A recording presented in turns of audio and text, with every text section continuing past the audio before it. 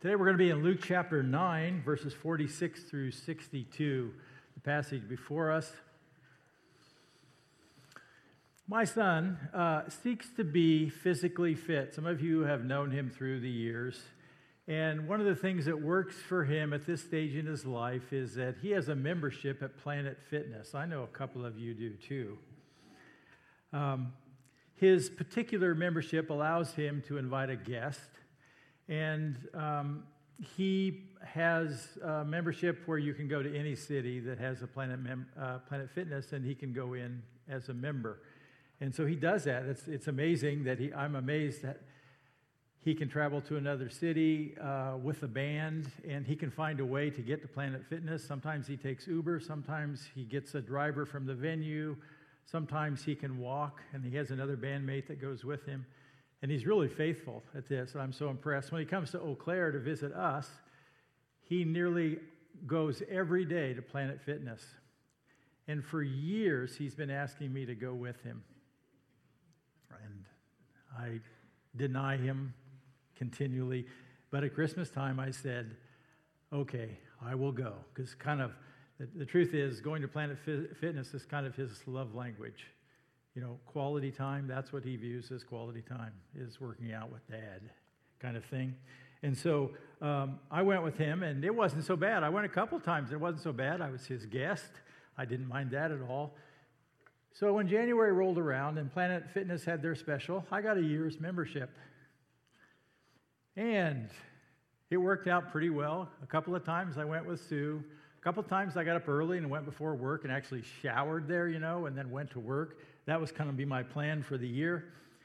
And then, stuff happens. Have a bad cold, had some serious knee issues for a while, kind of just dropped out. And the interesting thing is, that's what happens with millions of other Americans. They come into January for a lot of different reasons, and they have so many good intentions about why they have a new plan for their life, and that they're going to join a health club. And by the way, that's one of the most important ways that health clubs make money, is by those people who sign up in January who are gone by April. 40% of the people who sign up are gone by April to a membership. And they see an increase in January, up to 50% of increase in attendance in January. If it makes you feel any better, I have gone back. But I had this huge layoff of several months. Wanting to be healthy and pursue physical fitness are really worthy goals. But it's just about follow through, isn't it? I don't know if you've ever tried a diet or tried, I'm going to do these things to be physically fit, and really good intentions, but it's really hard to follow through. And that's what I've found. And I've also found that this is the same thing that happens to my spiritual life. I can have really good intentions. I can want to start a new plan. I want to do these things to spend more time with God. I want to write in my journal. I want to focus on this in Bible study. I have really good intentions. And I may go through some of those things, and I go through the motions sometimes. And sometimes I'm really too busy, I think. And I don't find as much time. And I find that I can lose my focus. And I think that happens to a lot of us too sometimes. I don't know if that's ever happened to you. The key is about follow through. The key is about I need to live out the commitment that I make, the commitment that I have. And that's what Jesus talks about in Luke chapter 9, is about living out our commitment. And one of the things in Luke 9 that Jesus is going to focus on is to follow Jesus can be a very difficult path. And it's going to require follow through. So on your outline, verses 46 through 50, I want to encourage you to follow along. Following Jesus requires intentional humility. It requires intentional humility. And let me just read to us, and we can see those verses together, verses 46 through 50.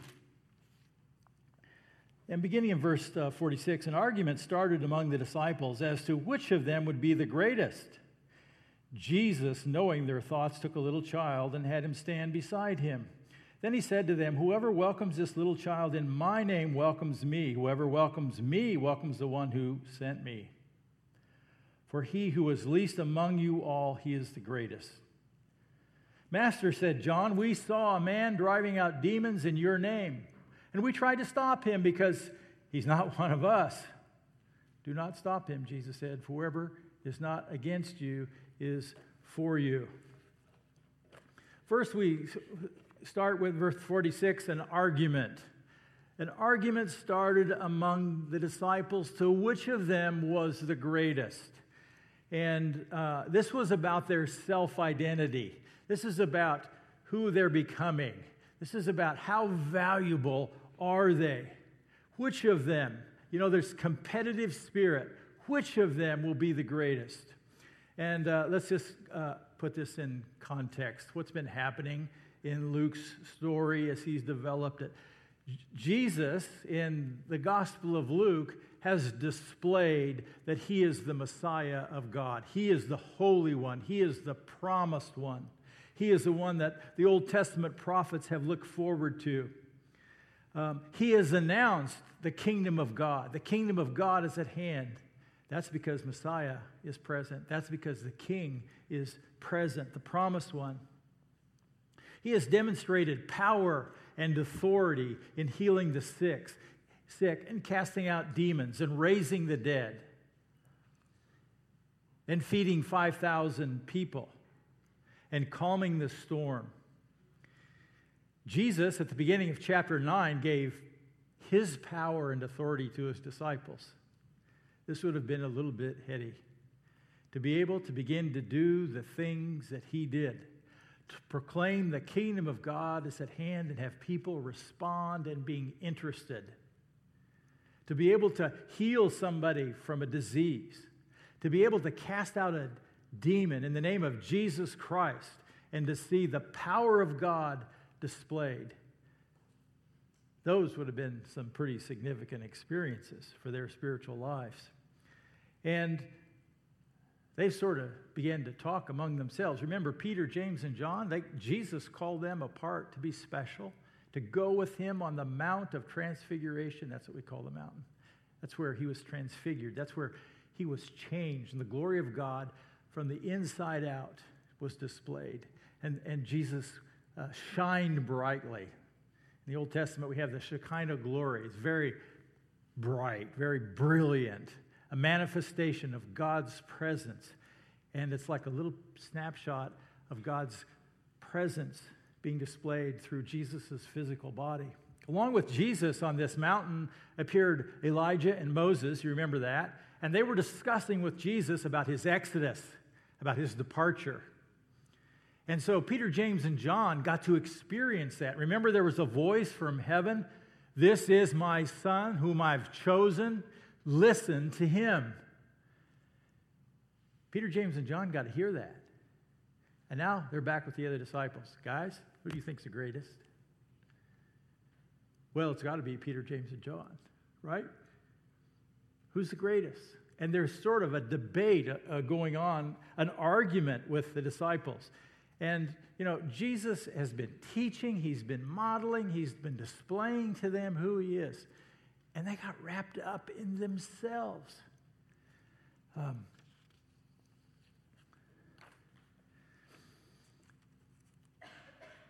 The disciples' lives have changed drastically, and now the disciples' heads are getting too big for their little bodies. And Jesus wants to give them an illustration in verse 47. He steps in. Jesus, knowing their thoughts,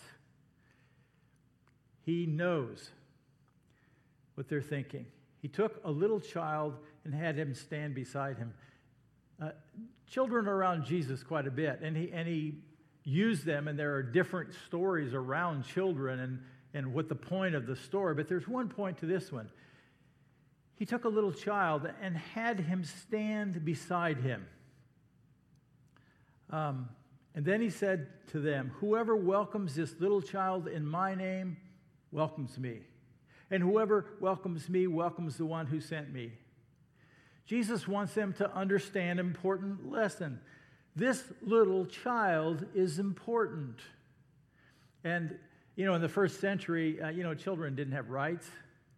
And children are viewed as sometimes throwaways.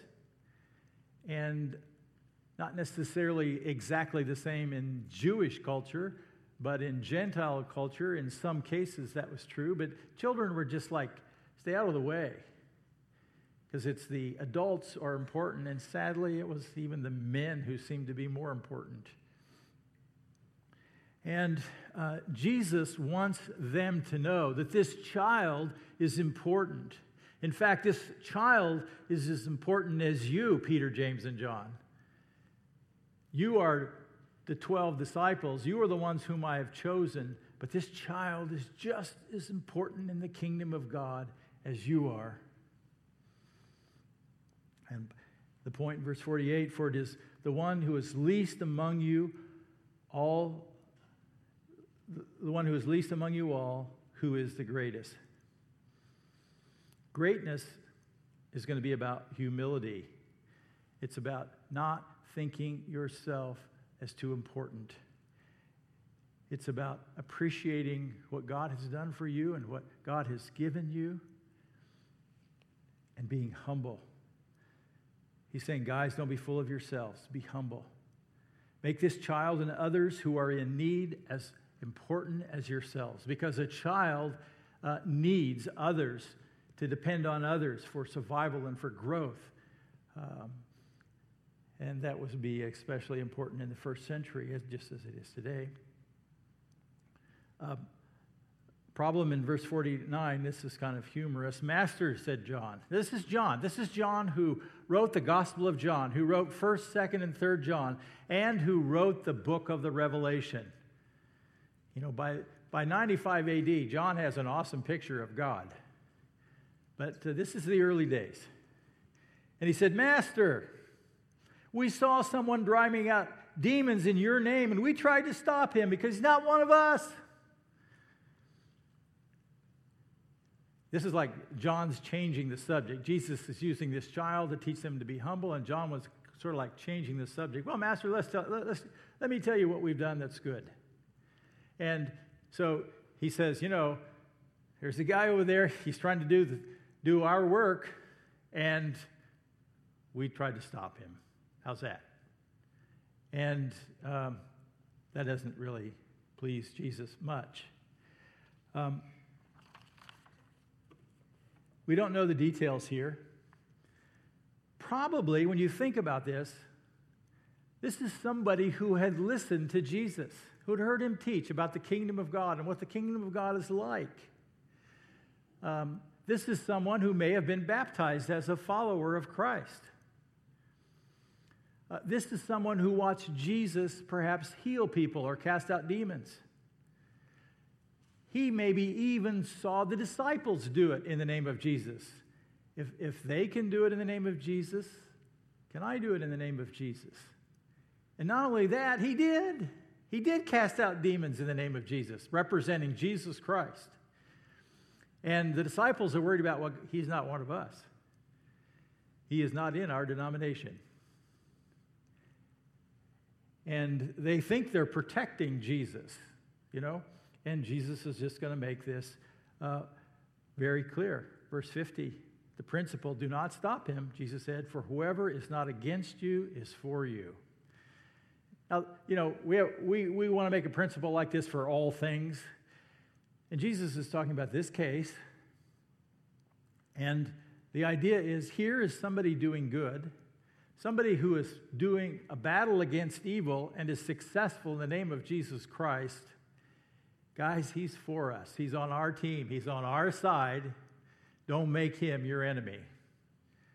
And he's saying, stop being critical of others who are doing kingdom work.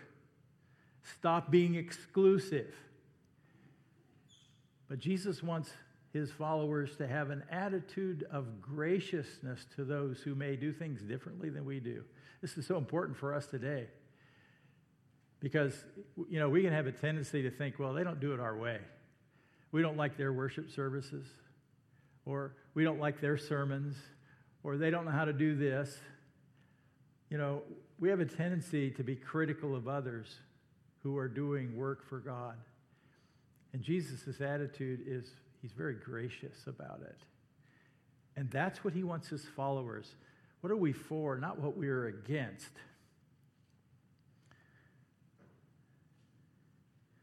And so Jesus says, do not stop him. Do not stop someone who is defeating evil. Do not stop someone who is working for kingdom goals. Secondly, the road to follow Jesus encounters constant opposition. And we're going to see this in 51 through 56. And we see Jesus' focus in 51 as the time approached for him to be taken up to heaven. Jesus resolutely set out for Jerusalem. This is going to be a huge turn. You're going to see it in Jesus' attitude, a huge turn in Luke's development of the life of Jesus Christ. As time approached, God had a plan. God always had a plan for Jesus. Jesus always understood the steps he was taking, and this was a major change in his focus. As the time approached him to be taken up, he just talked to Moses and Elijah on the mountain about his exodus.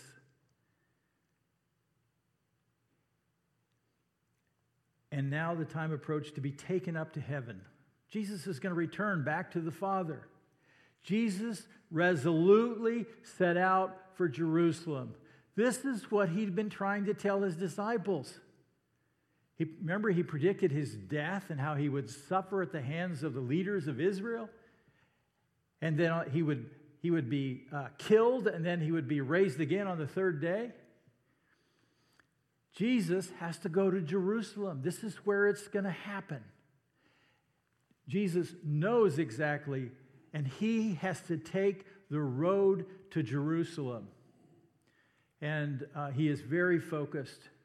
And he knows to accomplish God's will, he must go on this very difficult road. And so let's see the road on the map. So his focus has been the north side of Galilee recently. He's been in Capernaum. And he's got to go to Jerusalem, so almost straight south. And this is one way to go. And it takes him through Samaria. So, and by the way, they just didn't build roads like we build roads. Roads were made where there was a natural way to get through. You couldn't cross a big river because they didn't make big bridges. And they didn't go over mountains easily. And so they were looking for a pass. They were looking for ways to get through.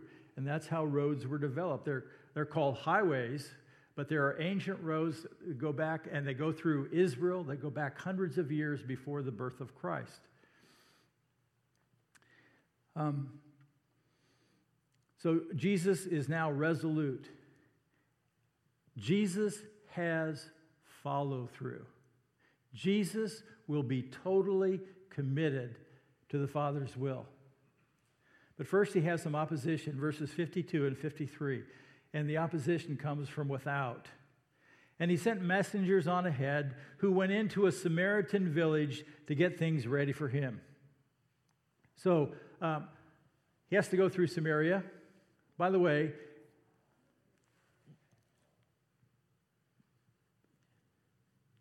a lot of you know that Samaria, there was a great struggle between the Jewish people and the Samaritan people.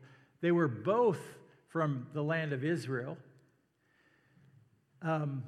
This goes back hundreds of years before the birth of Jesus.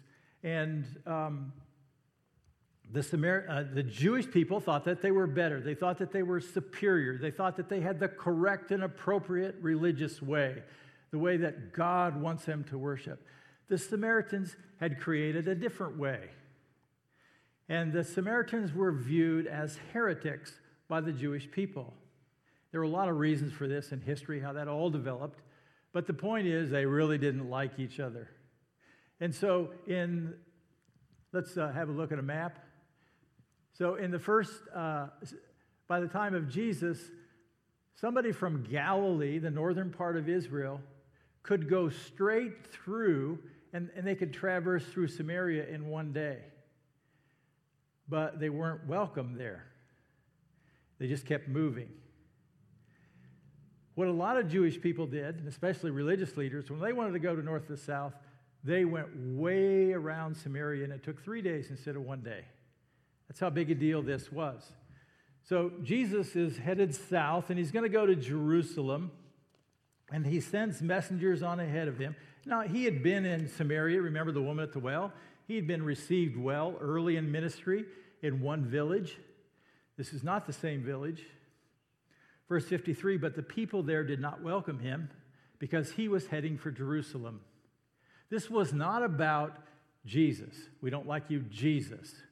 This was about Jesus, you're a Jewish man, and there are 12 other Jewish men here, and they're all going to Jerusalem to worship. You are not welcome here. So that's some of the opposition that Jesus faced. He wasn't welcome everywhere. Verses 54 through 56.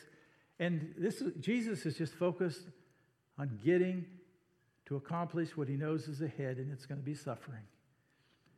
Verses 54 through 56, opposition from within. When the disciples, James and John, saw this, here they go. They asked, Lord, do you want us to call fire down from heaven and destroy them? You know, we're feeling pretty good here, Lord. You've given us power and authority. We know we can do whatever you want us to do. Would you like us to take care of this for you? We will burn their socks off. And, you know, that's kind of a human response, isn't it? To get back at people, to retaliate, to have revenge, to make them feel the burn, literally. But Jesus turned and rebuked them. Jesus corrected them swiftly. They apparently had missed that Jesus came to save the world and not to judge the world. Because what they wanted to do was to bring a final judgment on these people immediately. Just like Elijah did in the Old Testament. And call down fire from heaven. Let's do this. And that's not what Jesus came for. He came to seek and to save the lost. He did not come to bring judgment. Let us not forget that there will be a judgment, and he will come for that. And when he returns, it's for judgment. It's not to save. And that's why we're here today, because this is a time of grace. When God wants us to communicate good news, he wants us to be good news. He wants us to show compassion and grace and humility toward people. But Jesus turned and rebuked them. Then he and his disciples went to another village. So Jesus didn't, power up and try to say who he was, and you don't know who you're talking to here. Jesus, okay, we have a bigger priority. We're going to go to another community where we will be better received. Okay, number 3, verses 57 through 62. The road to follow Jesus demands total commitment. This is where we've been moving. So now we have a snapshot here from 3 encounters with Jesus. The first is just a man walking along the road. Verse 57-58. Follower number 1. As they were walking along the road, a man said, I will follow you wherever you go. That's pretty impressive. This guy is saying to Jesus, Jesus, I'm all in. I'm on your team. I want to be whatever you want me to be, so here I am. And you would think Jesus would say, hey, great. Come along with us. Glad you're here. Verse 58, Jesus replied, foxes have dens, birds have nests, and the Son of Man has no place to lay his head. He is going to Jerusalem, and he will die there. and his disciples will face their first persecution, serious persecution there. And he's saying, guys, I don't have a 2-story house and a white picket fence and a 401k, and I'm never going to. I don't have a place. Animals have places to go to rest. I do not. So we don't know what happened. We don't know the whole circumstances. We don't know if this guy attached himself later or what he did. But we know that Jesus did not make this easy. Follower number 2, verses 59 through 60. He said to another man, so Jesus now gives an invitation, follow me. But he, the man, replied, Lord, first let me go and bury my father. The man is kind of interested in the request, but Lord, first, I have another priority. I need to go bury my father. And Jesus sounds unloving, unkind by Jesus. The guy's interested. He wants to bury his father. Gee, that seems like a really good reason. Verse 60, Jesus said to him, let the dead bury their own dead. Seems harsh. Not sympathetic. But we don't know what Jesus knew about the situation. We have very little. We just see that Jesus is making this difficult for people to follow. We don't know the man's story. Some look at this and say, well, probably if the guy is there, his father's not dead, because he should be taking care of the father's funeral arrangements, or should be with the family and not with Jesus right now. Maybe that's the case.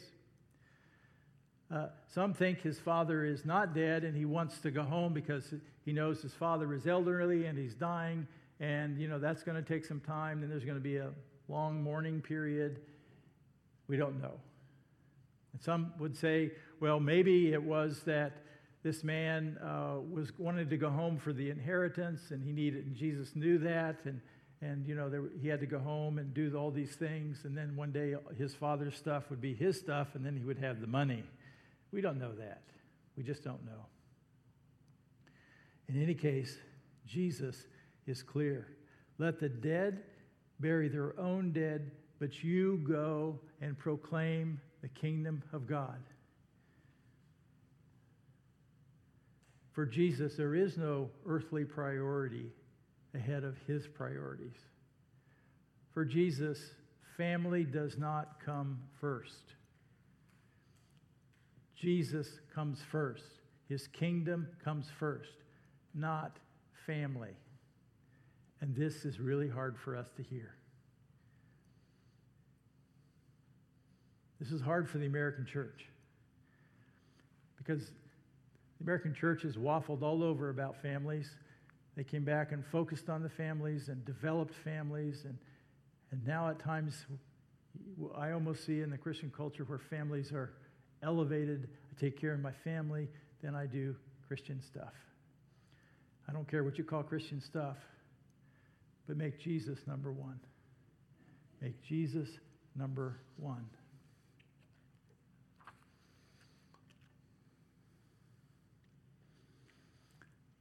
I just think it's real easy for our culture, our Christian culture, to get confused about God and family priorities.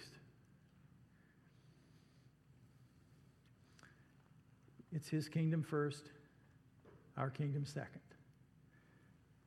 Follower number 3, verses 61 and 62. Still another said, I will follow you, Lord. Here's another, I'm all in. But first, let me go back and say goodbye to my family. Guys, that sounds like a reasonable request. He just wants to say goodbye. But Jesus does not seem to be sympathetic. Again, we don't know the details. We don't know the outcome. Jesus replied, no one puts his hand to the plow and looks back is fit for service in the kingdom of God. And he uses an illustration for the first century of farming. And a farmer, if he was to plow his field, he would do it with an oxen, and he would have this wooden plow, and it would be pretty crude. But when he was plowing, he needed to have a course. And if he was going to have a straight furrow, he needed a point of reference, and he needed to keep focused, and he needed to follow that. Because as soon as he turned around, as soon as he would look back, he would lose his focus. Now, I don't think plowing is the most important thing in the world, but Jesus likened that to following Christ. And he's saying, need to stay focused. Need to stay focused. And his priorities ahead of our priorities. Okay. Some hard things. Okay, we have 3 lessons. Number 1, Jesus wants his followers to be humble toward all people. And this was his message to his disciples. They were filled with pride and worried about who was the greatest. And that may not be a question you've really ever asked, are you the greatest? But it's pretty easy to start thinking you're better than some people and to measure yourself against some people. And I'm not as bad as such and such. And I do this better, and we have this, and they don't. And we begin to compare ourselves. And Jesus wants us to have this attitude of being humble. Philippians chapter 2, verses 5 through 8, the Apostle Paul says, in your relationships with one another, have the same mindset as Christ Jesus. And that's the key. It's this attitude. It's humility. Same mindset as Christ Jesus. And here's the picture. And who, being in the very nature of God, did not consider equality with God something to be used to his own advantage. So he was God, and he could have said, hey guys, I'm God. Listen up. But he didn't live that way. He didn't operate that way. Next slide. Rather, he made himself nothing by being taken the very nature of a servant, being made in human likeness, and being found in appearance as a man. You know, he came to this earth as an infant. That's why we have Christmas. And how humbling is that for the God of the universe to need diapers, need to be burped, you know, need to have somebody feed him all the time, and just he had to grow and develop just like all humans. And being found in an appearance as a man, he humbled himself by becoming obedient. He became obedient to the Father to the point of death, even death on a cross, which was one of the most humiliating things imaginable, death on a cross. It was totally embarrassing. It was viewed as a curse in the first century. And he was willing to do that. So, do you consider yourself more important than some? Do you compare yourself with some? Peter writes in 1 Peter 5, he says, all of you clothe yourselves with humility toward one another because God opposes the proud but shows favor to the humble. Humble yourselves, therefore, under God's mighty hand, that he may lift you up in due time. You've probably heard me use this verse on a lot of occasions. This one really grabs my attention. God is opposed to the proud. As soon as I get a little bit uppity in my attitude, I'm a little bit better than these people, I'm working against God. I'm moving against God. I'm trying to go upstream, and God's going to take everything downstream. And God is not a good person to have as your enemy. God opposes the proud, and he gives grace to the humble. Life goes so much better with God's favor, grace. You know, when I need God to answer prayer, and how do I experience favor? Well, I need to be humble with God, before God, with others. And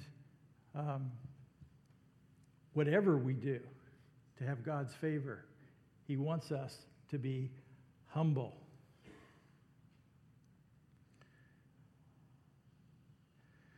Second lesson is this. Jesus wants his followers to practice grace, not judgment, toward others. So, like the disciples, Jesus does not want us to call fire down from heaven. There are times that you would like to do that, I know. I know what temptation is like. But that's not what pleases Jesus. Jesus doesn't want us to be exclusive. Like, our group is better than those other groups. He doesn't want us to criticize who don't do church the same way we do, or whatever it is we do. Romans 12, 19 and 20, the Apostle Paul writes, "Do not take revenge, my dear friends, but leave room for God's wrath. For it is written, 'It is mine to avenge, I will repay,' says the Lord." So this whole thing about, judging other people or getting back at other people, withholding, being bitter toward other people, that's Jesus' job to be the judge as far as to bring righteousness and justice to the situation. It's not our job to practice judgment on others. Paul goes on to say, if your enemy is hungry, feed him. Gee, that doesn't seem... If he's thirsty, give him something to drink. In doing this, you will heap burning coals on his head. And I'm not going to take a lot of time to talk about war and military and what does that mean if somebody's shooting at you. That's not what this is about. It's that person that you don't like and they don't like you. That's who he's talking about here. Thirdly, Jesus wants his followers to be totally committed to living for him. This seems like a cliche. It's so easy to say. But Jesus was really, really serious. To have his priorities be our priorities. Jesus never suggested that following him would be easy. His road is difficult. The road to discipleship is difficult. The road to follow him is difficult. Sometimes it's easy.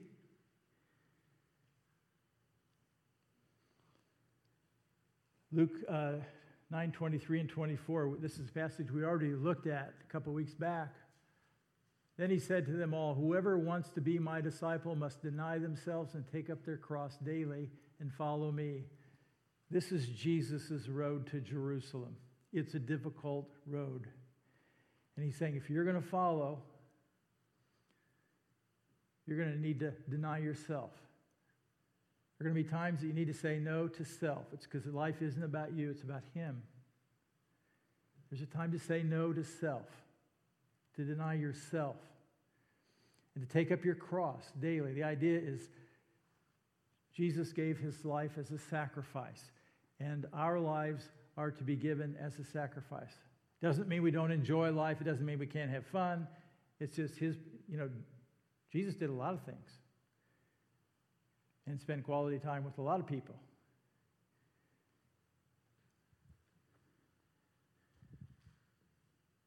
But to take up our cross and a willingness to live sacrificially for him. Verse 24, whoever wants to save their life will lose it, but whoever loses their life for me will save it. Now, Jesus, when we talk about discipleship, he's not talking about salvation. He's not talking about how do we begin with God, how do we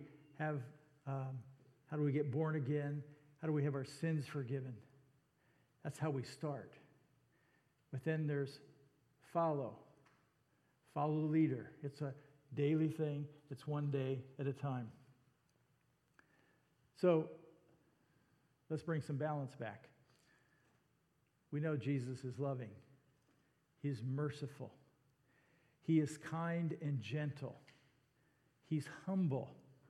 He's powerful and all-wise. And that's why we worship him. He is God. And there's a whole lot of other things we can say about him. But we also must say he wants total commitment from us. He wants to be Lord. He wants to be number one. So I'm the first to tell you that we are not perfect people. I am not a perfect person. I fail. We fail as people. We make mistakes. We sin. We hurt other people. Today we're going to celebrate communion. And communion is a great time to get a fresh start, to get a do-over.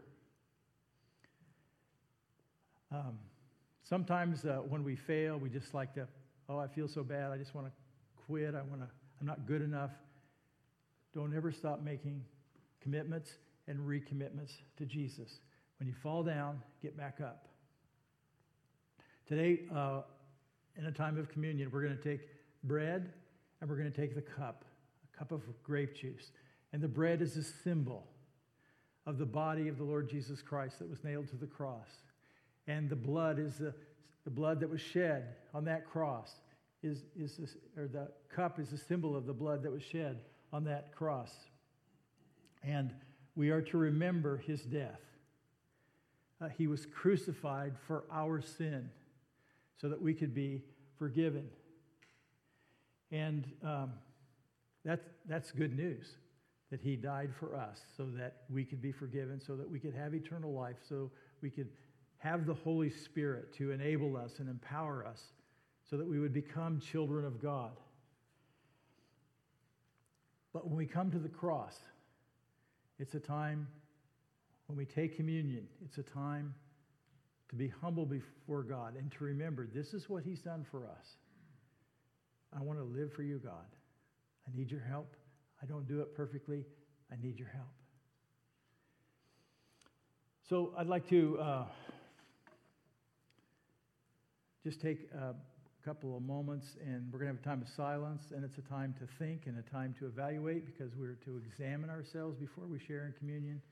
And just you talk to God privately and ask him, are there things that he wants you to confess to him? And just ask for the forgiveness for those things. Let's bow right now. Gracious God, we just pause before you and we humbly give you thanks for sending your Son. Thank you that he would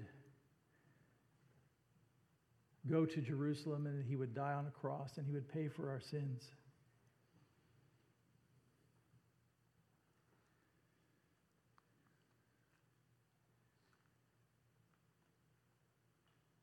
Thank you, God, for forgiving us. And may right now you just have the freedom to look into our hearts, to show us anything that's not pleasing to you. Whether it might be pride, whether it might be that we're judgmental toward others at times, whether we fail in our commitment to you, whatever it is, God, may your Spirit show us. May we be honest with you.